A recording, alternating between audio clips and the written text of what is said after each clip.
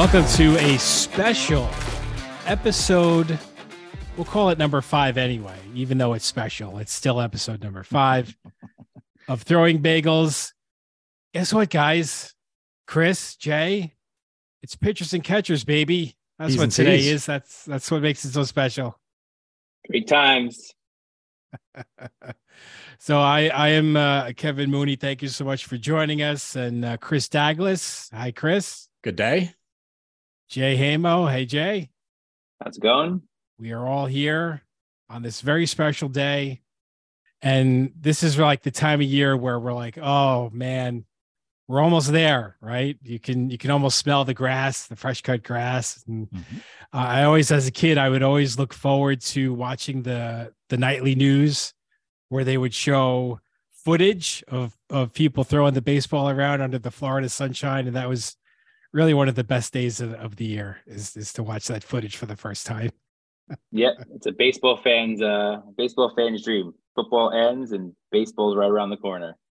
Things are look a little bit differently this year in terms of some of the rule changes, which we'll talk about.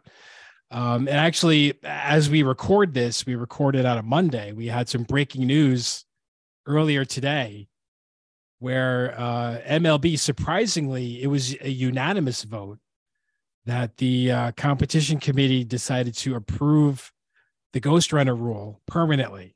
I mean, I guess I get the reason why it existed in the first place. It was during the pandemic. They wanted to give pitchers a break because it was going to be a weird enough schedule as it was in 2020.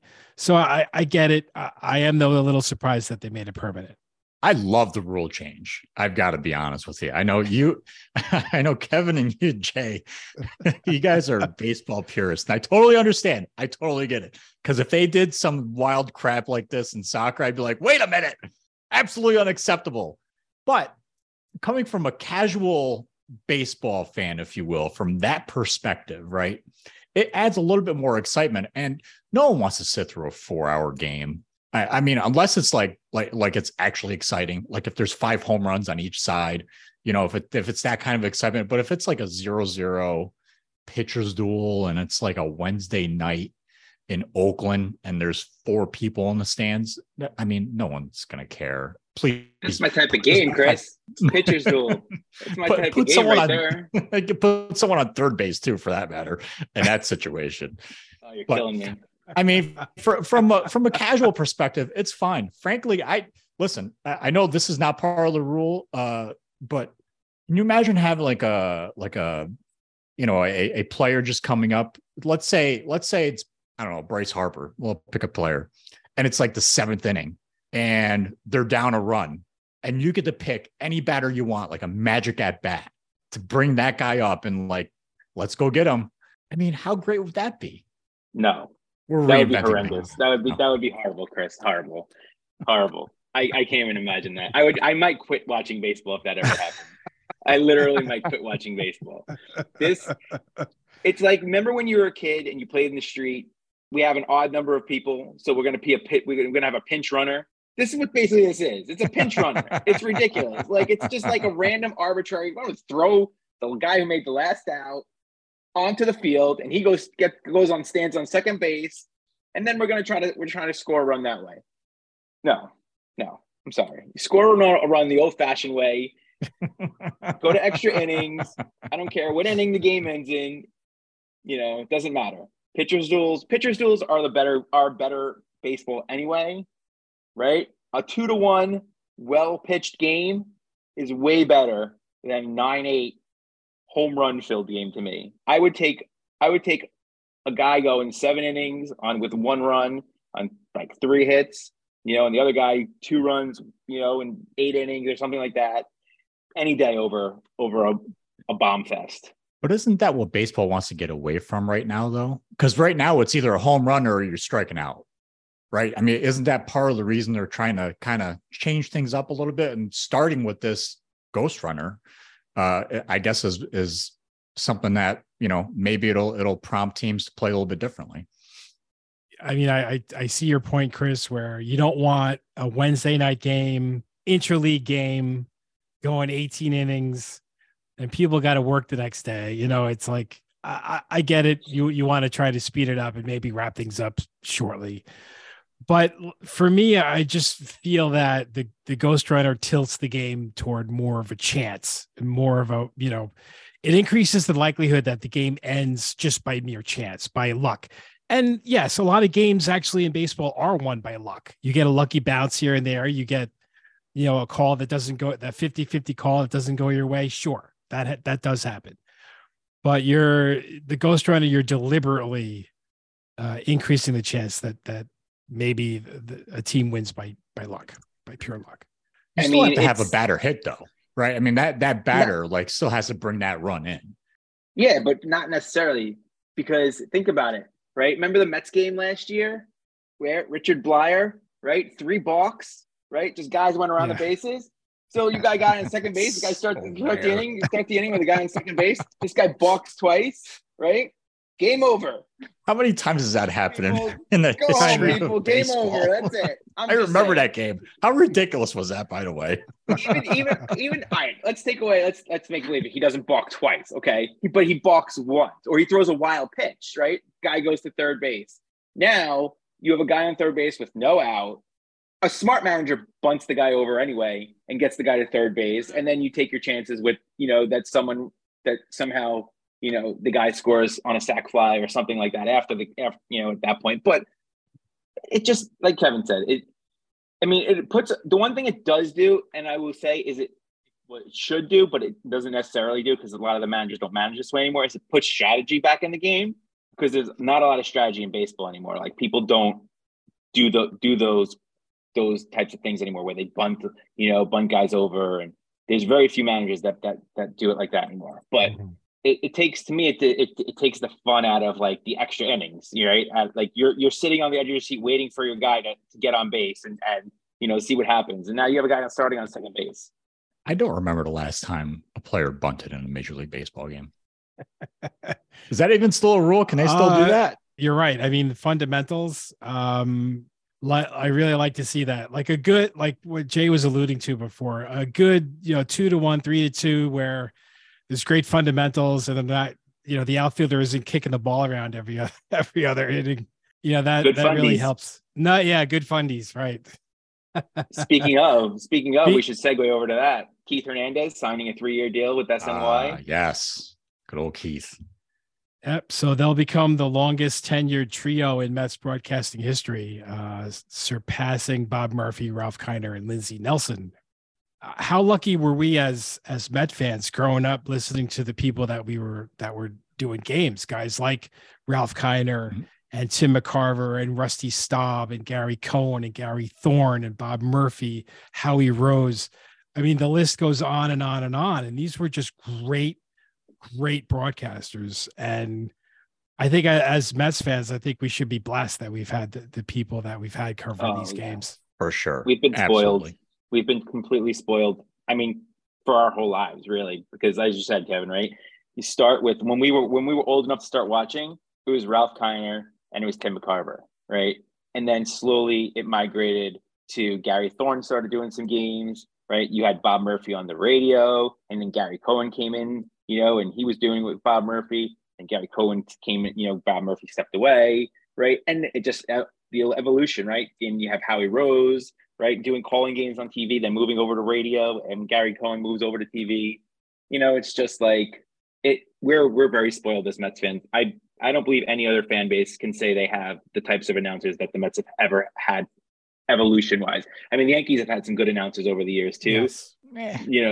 Going from Phil Rizzuto and they in the way earlier days too, but recently it's not as good. But that's a different story. And Tom Seaver too did quite a bit of Yankee baseball when we were younger. That's it. He did both. Yeah. Didn't Ralph Kiner have a show? Kiner's Corner? Was that Kiner's Corner? What I loved that show so much growing up. After Mets games. And it is reminiscent. The way Kiner did the games is very reminiscent of how Keith Hernandez and Ron Darley do the games now, where it's just these great stories.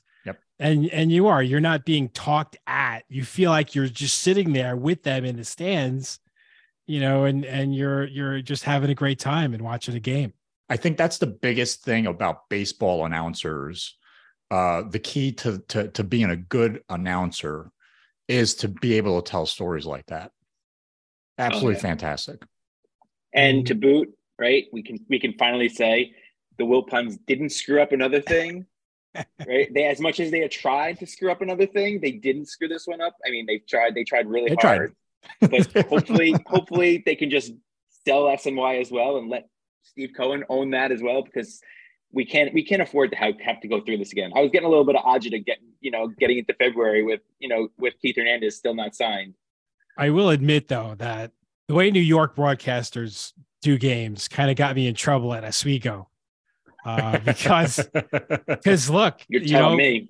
Oh, we grew up, right? We would listen to Marv Albert, right? Do hot basketball and Ranger hockey, and Mike Breen as well, who was just another phenomenal broadcaster with the Knicks. And Kenny Albert. I mean, a little bit when we got older, Kenny Albert took over the Rangers. Yep. None of them are homers. None of them. No, they call it like it is, and they're not afraid to do that. That's how I approached play-by-play when I did it at Oswego. And if Oswego wasn't playing well, I would allude to that. Ditto, my friend, ditto. So, I got in trouble multiple times. Right. So at the time we were calling games, George Roll was the head coach. Ed Gozik was the assistant head coach. And Ed one day, I think either during a practice or before a game, came up to me and said, "What are you doing?" So someone was listening to the game and they heard me say that Oswego wasn't playing very well. I think I was perhaps a little more hard. Like, I didn't sugarcoat. I probably should have at least a little bit, because college, and I do this now, like when I call college games now, I have to remind myself, these are kids and their parents are listening. That's fair. Yep. And you have to be respectful. So that's the approach I adopted after Oswego when I would do games like Cornell and things like that. That's how I see it now. But I was 20 freaking years old. What the hell did I know? Right. That's exactly right. At Oswego. So I learned quickly where you need to tone down your approach in certain circumstances, but you still need to call it like you see it. And it's not homers make me want to barf. And they exist all over the country. And there's some major markets though too. There's some great calls with homers though. Got to admit. But I feel like when we were doing it back in Oswego, like we weren't over the top, right? Where we were saying, we weren't being disrespectful. I didn't think we were being disrespectful, like at all. I would have always, the way I felt we did it, like I thought we were very respectfully saying they weren't playing well, right? And even if a parent was listening, I still felt like we did it to the point of being like, they're not playing well. It's not a knock on them. Yeah, I mean, I guess somewhat a knock, but not a knock in a bad way. They just need to pick up their game a little bit more, right? And that was it. And that's the way I felt we did it. And obviously other people didn't feel it came across that way. They felt like they just wanted they wanted us to be more of a homer. And, sometimes it doesn't go that way.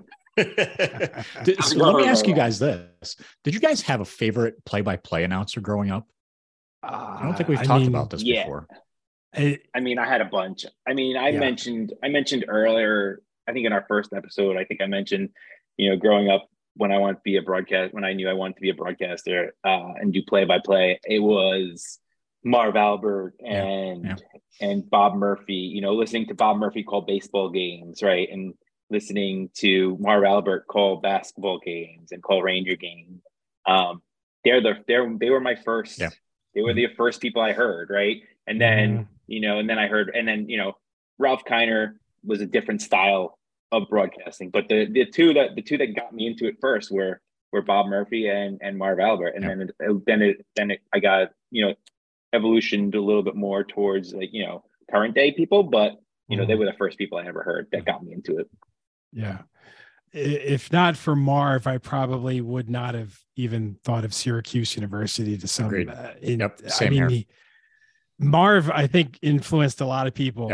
to get them to go to Syracuse University, and rightfully so. I mean, they're a fantastic school. And we'd sit here for days and talk about all the people that have graduated from SU and have gone on to do great things. That's a 2-hour podcast in of itself. Exactly. And Bob Costas too. And Bob Costas, Mike Tirico. Yeah. I mean, the list goes. Sean McDonough. I mean, there's just so many out there. But for me, it was definitely Marv. And Marv had, because you know what, his rapport, and I'm digging into the archives here, his rapport with Sal Red Light Messina on Ranger games, and it was so much fun. The inside jokes they would have, and you kind of felt like you were in on the joke, because if you had been listening to the two of them long enough, you would know those inside jokes, and it was hilarious. So I remember that. I remember, the way Bob Murphy and Gary Cohen would work together.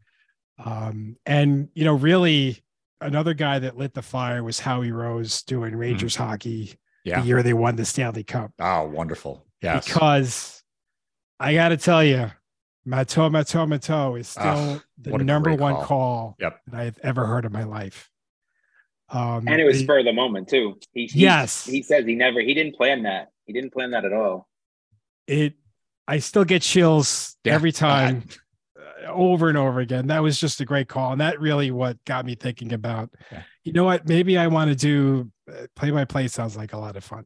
And that's something I think I want to do. And there I went to Oswego to learn more about it. So how about you? What were you?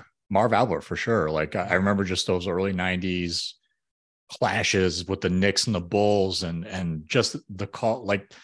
If there was anyone else calling that, I don't know that it would have been elevated to the status that it was elevated, right? I mean, those calls were just phenomenal, especially the ones where the Knicks and Bulls would get in the scuffles. I'm thinking of Scottie Pippen walking over Patrick Ewing and the John Starks dunk that. I mean, that stuff was just vintage, right? But it was Marv Albert doing those games. And I mean, that piqued my interest. I'm like, yeah, this is definitely something I'd like to do just because of this. I mean, it's phenomenal. Derek Harper and JoJo English battling it out. Oh yeah. Yep.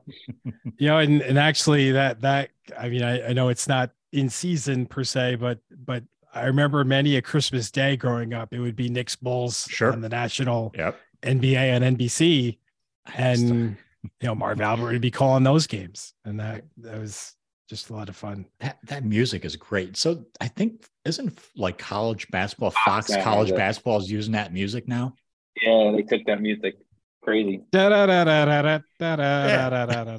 it's funny every time I hear it, I always it just brings me right back to NBC bringing it as a kid. So it could be on Fox now, but it'll always take me right back to the NBC games during those big games for the playoffs every time.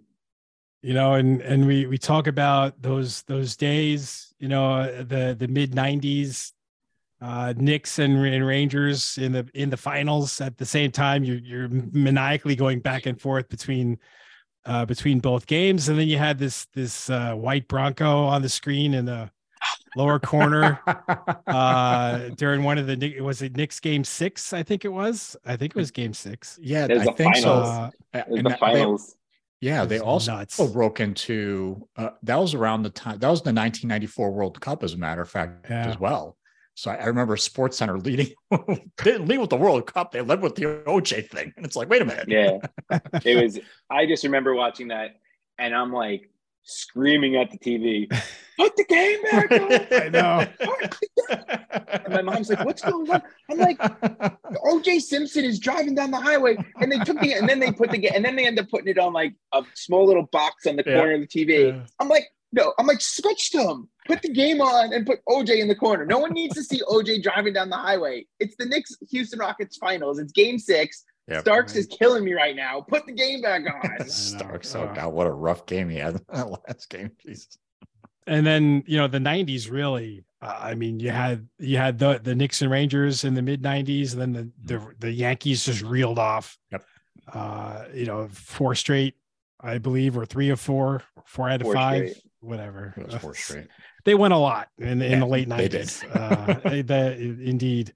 And then, really, if you look at our recent history, yes, I think in the MLS, the New York Football Club won a championship recently.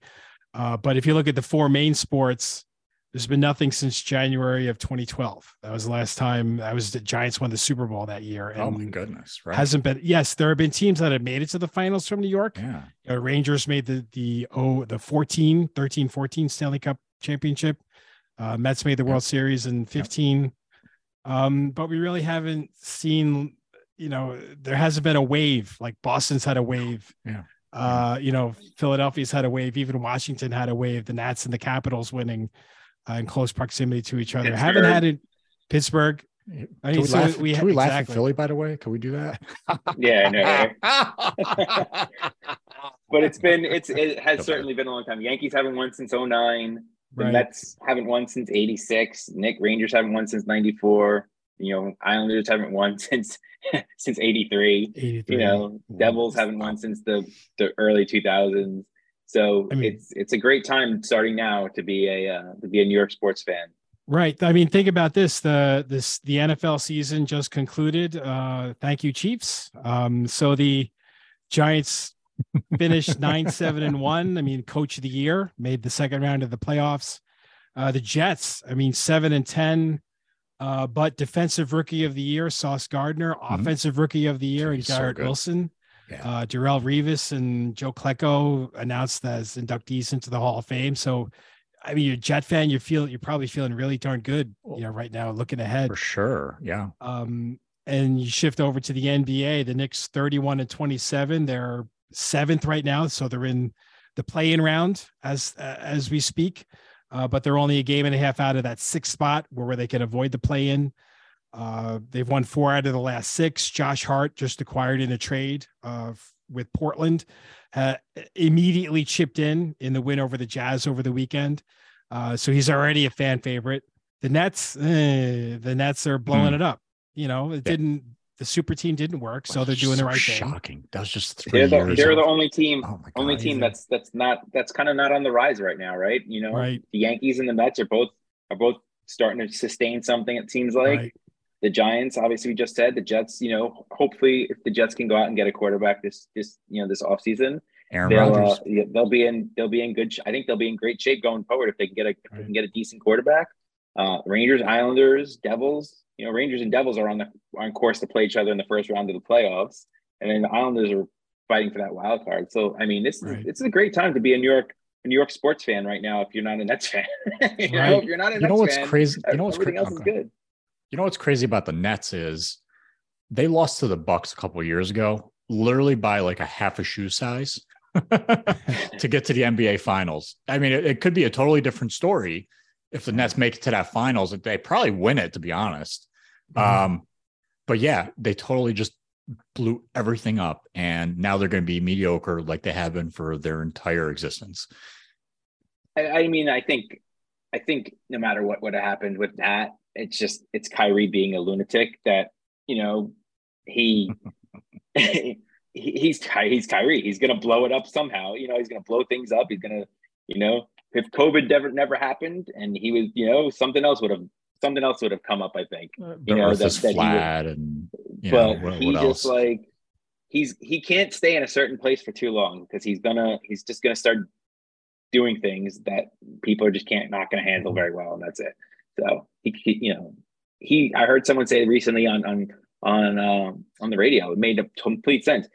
He might be the type of person that he doesn't actually want to play basketball. He just wants to play basketball because he wants to make the money, and he's not going to make the money without playing basketball.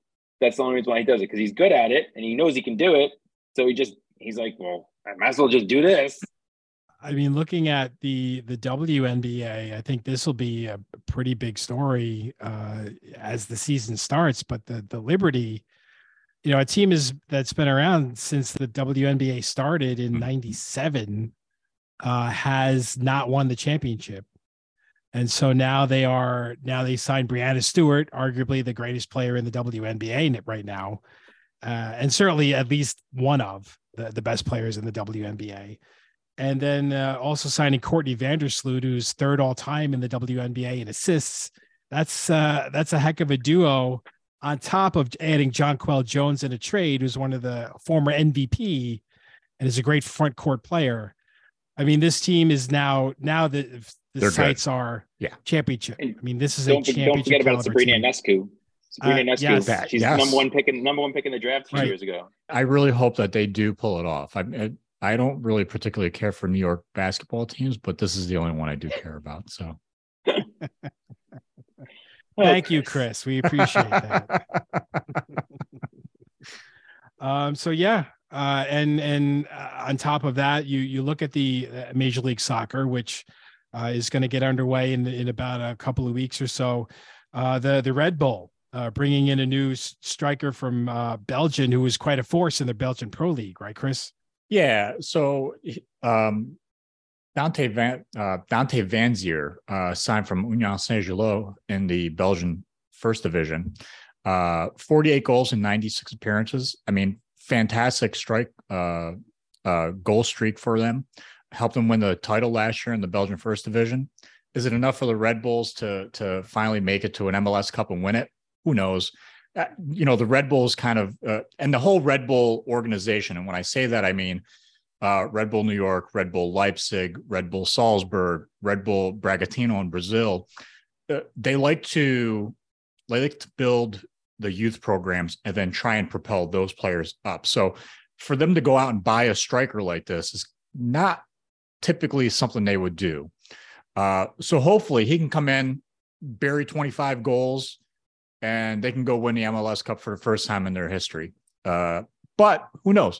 That's a wait to see. But I mean, as far as favorite MLS teams, I think New York City FC is probably still better than the Red Bulls at this point as a whole, and more popular in NYC area all of a sudden just because they won a championship.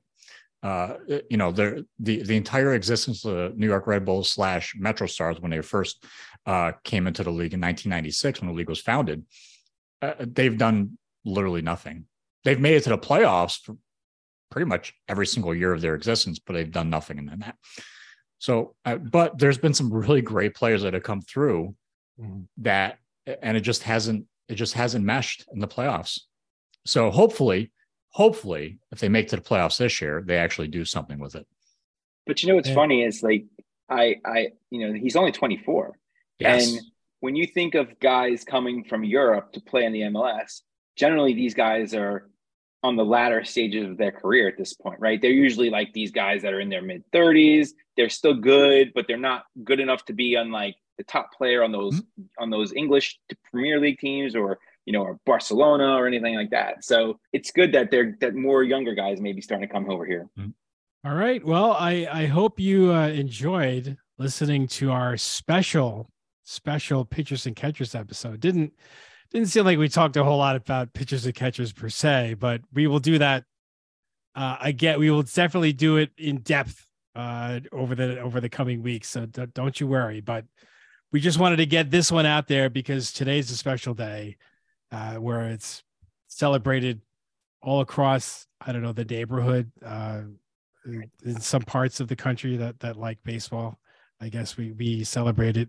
Some other places, maybe not so much. But we will, darn it. So thank you so much for taking the time to listen to our spiel. Be sure to check out our website, throwingbagels.com. And if you have a question, comment, email us at throwingbagelspodcast@gmail.com. We do read them. We will get back to you, we promise. So don't hesitate to reach out. Take care. We'll see you later.